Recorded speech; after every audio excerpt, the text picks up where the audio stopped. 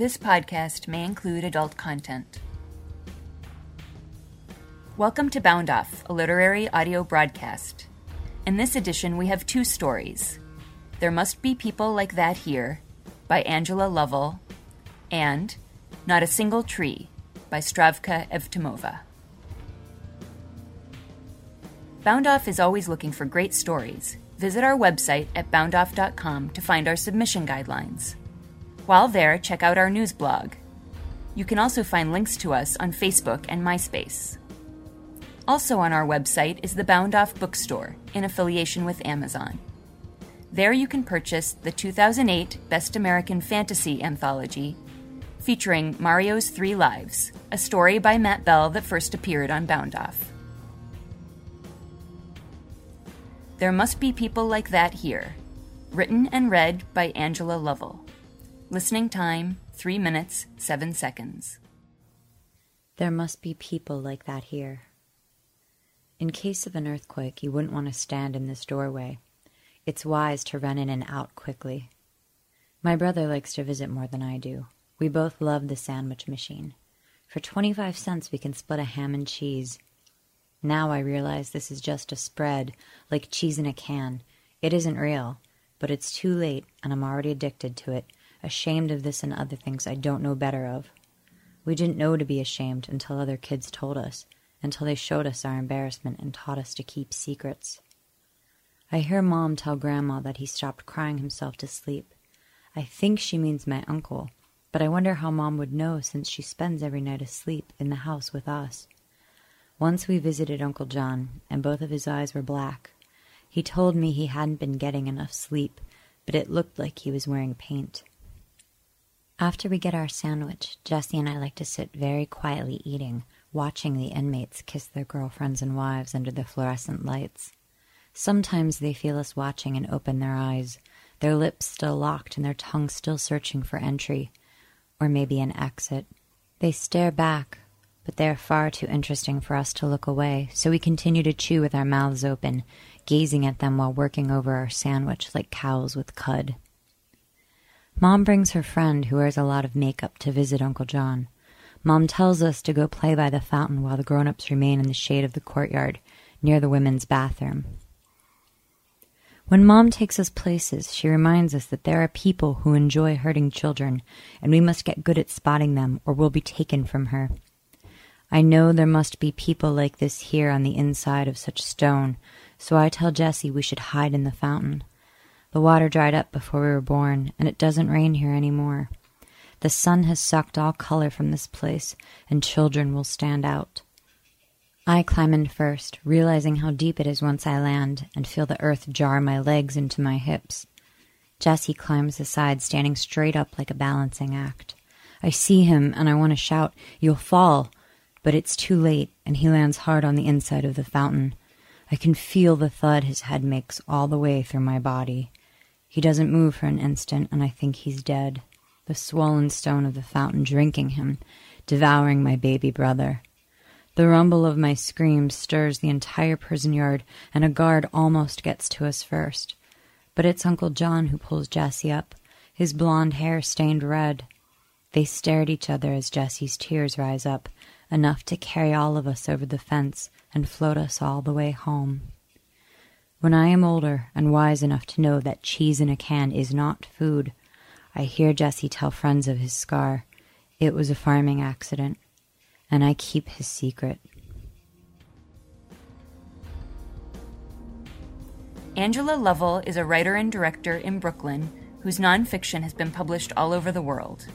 She's currently hiding her shame behind the untrue. Read more of her at tickingboxes.com.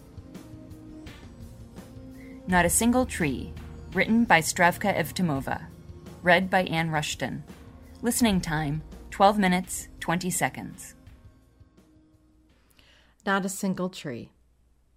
That one, Grandma Dora blurted out, chewing the sounds, her green eyes hot like tongs. I could not believe it. She hissed and bit the words like that when she thought of Boris. She had just come back from the front door, flushed and hot. Her blood pressure had probably reached her eyebrows, and that meant death was stalking her by her easy chair. Death had been stalking Grandma for 18 years, ever since I introduced her to Boris. Since then, he had been that one who wanted to kidnap her only treasure, her granddaughter, on account of whom Grandma Dora made her best effort to go on living. She asked her Jewish gods to keep her whole and kicking, so she could take care of me. She had lost my father, a wise, thin man, and she had only me plus 2 old friends, smokers, with whom she drank coffee. Occasionally, the 2 of them wept, not Grandma Dora. She drank vodka while her friends cried silent tears into their coffee cups. That one, Grandma repeated, biting off several sounds. I told him you were not available. Our sons, Boris's and mine, were already grown. Grandma was happy they were at home, but they were that one's sons, and when they fought, she did not ask why. She knew. Staring at the air, foggy with feathers from their pillows after the fights, she snarled, "That one." "You won't live with him under the same roof for a long time," she often remarked, even before Boris met the other woman. Grandma Dora was convinced he'd clear out. When it would happen was an issue of time and patience. "If you are so rattle-brained, I can't help you. You look at him as if he was a quiet November day, but he'll deceive you." I met Boris under the chestnut trees in the schoolyard of the Professional School for Electricians in Radomir, where I taught English, after my graduation from the university. The prospective electricians couldn't care less about English grammar. Most of them were only interested in learning a handful of obscene words. The present perfect tense was as remote a notion to them as tobogganing to me. Boris asked me if I had heard of a well-known local company I knew absolutely nothing about. Grandma Dora was right.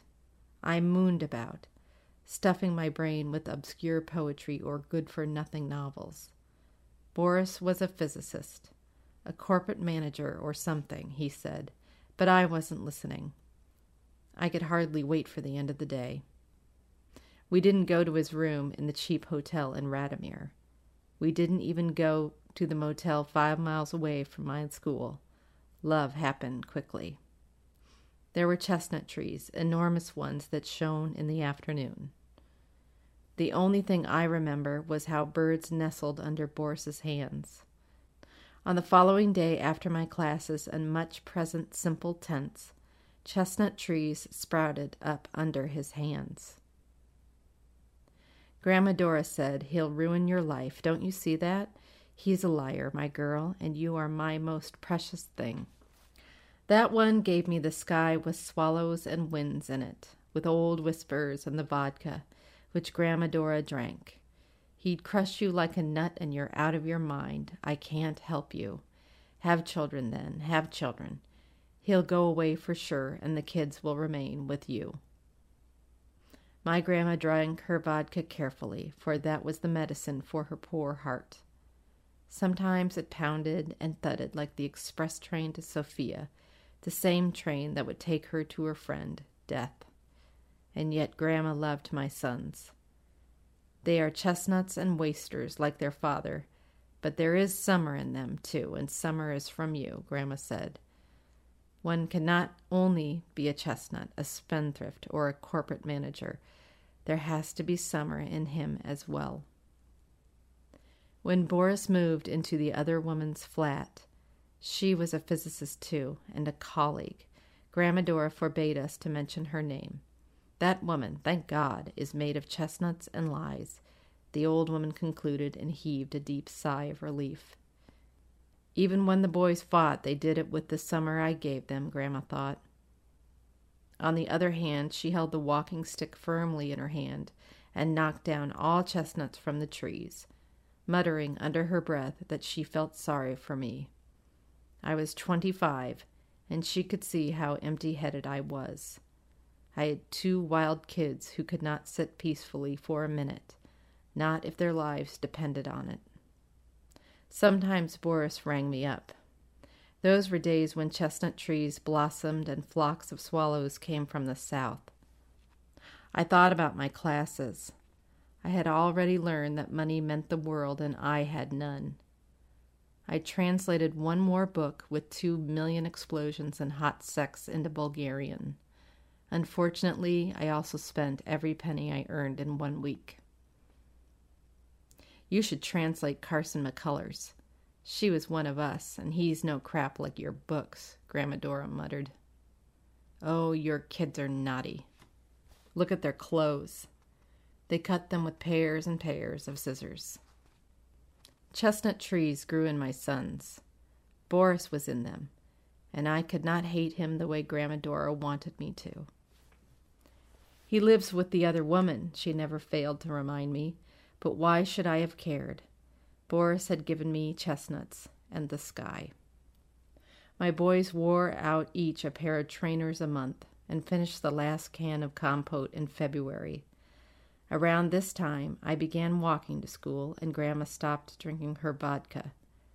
Her heart turned into an express train several times a day, and it was only because she was still on friendly terms with death that the woman remained whole and kicking.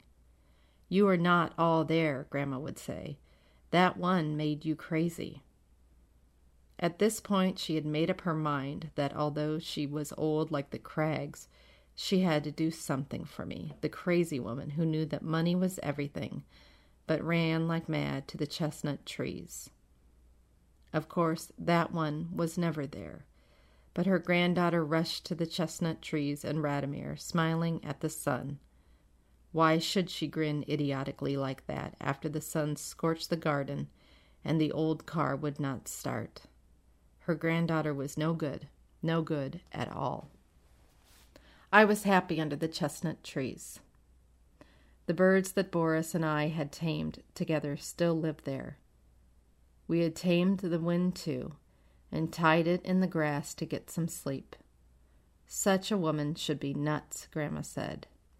One day she announced she had by chance found a tenant for one of the rooms in our 2-room flat. All of us, the boys, Grandma and I, flocked together in the other. You could only call it a room if your imagination ran wild. 4 beds, 2 desks, and a TV set, all of them battered, the TV set broadcasting either a yellow or blue tint according to meteorological conditions. If it rained, the screen was blue. If the sun shone, everything was yellow. The tenant moved into the room we vacated. He was a quiet fellow, very clean indeed, Grandma said. He wouldn't kill a cockroach if he saw one, a meek and mild chemist who worked in the toothpaste factory not far from Radomir. That guy is great for you, Grandma said directly. She was no good at beating around the bush. I've been looking for a tenant a year now. I turned down a dozen of them, you know. This one's good for you. The man stammered slightly, and when he told me, "You're pretty," he blushed furiously up to his eyebrows. Perhaps his blood pressure had reached a point not far from Grandma's express train to death. He gave me a ride in his old Ford truck to my school in Radomir. He repaired the faucet that had been leaking since the dawn of time. Grandma Dora treated him to bean soup and asked him to solve some problems in maths for my sons, who took advantage of the situation and badgered him into reading them a fairy tale. So docile was he. He's what you need, Grandma said. He looks at you as if you were a quiet November day. I found nothing special about quiet November days. I went on running to the chestnut trees by the motel. I even took Tancho, that meek and mild fellow, there, but no birds nestled under his hands. He could not tie the wind in the grass and let it sleep. Tancho was grass, and there was no summer in him. He was a room with 4 battered beds and an old TV set, which always broadcast blue movies because it rained. My sons, my grandmother, and I lived in that room, and it was all Tancho had. Our daughter, Tancho's and mine, was a tractable green-eyed tot. There surely was no summer, winter, spring, or autumn in her. There was a warm, well-lit room in that child, and if there was any bird in her, it was still in its egg and had not hatched out. Tancho, however, believed the girl was everything. He took my sons to pick mushrooms and autumn leaves. "Do you see now what I meant?" Grandma asked me triumphantly. She had again started sipping her vodka just to slow down the express train in her heart. That one had stopped calling me. I no longer taught at the professional school in Radomir. We all moved into a new flat in Pernik, a town where there was not a single chestnut tree. But I went to the birches, telling myself they were chestnut trees. I believed I tied the wind in the grass, and it was summer, and I tamed birds, waiting for Boris to ring me up.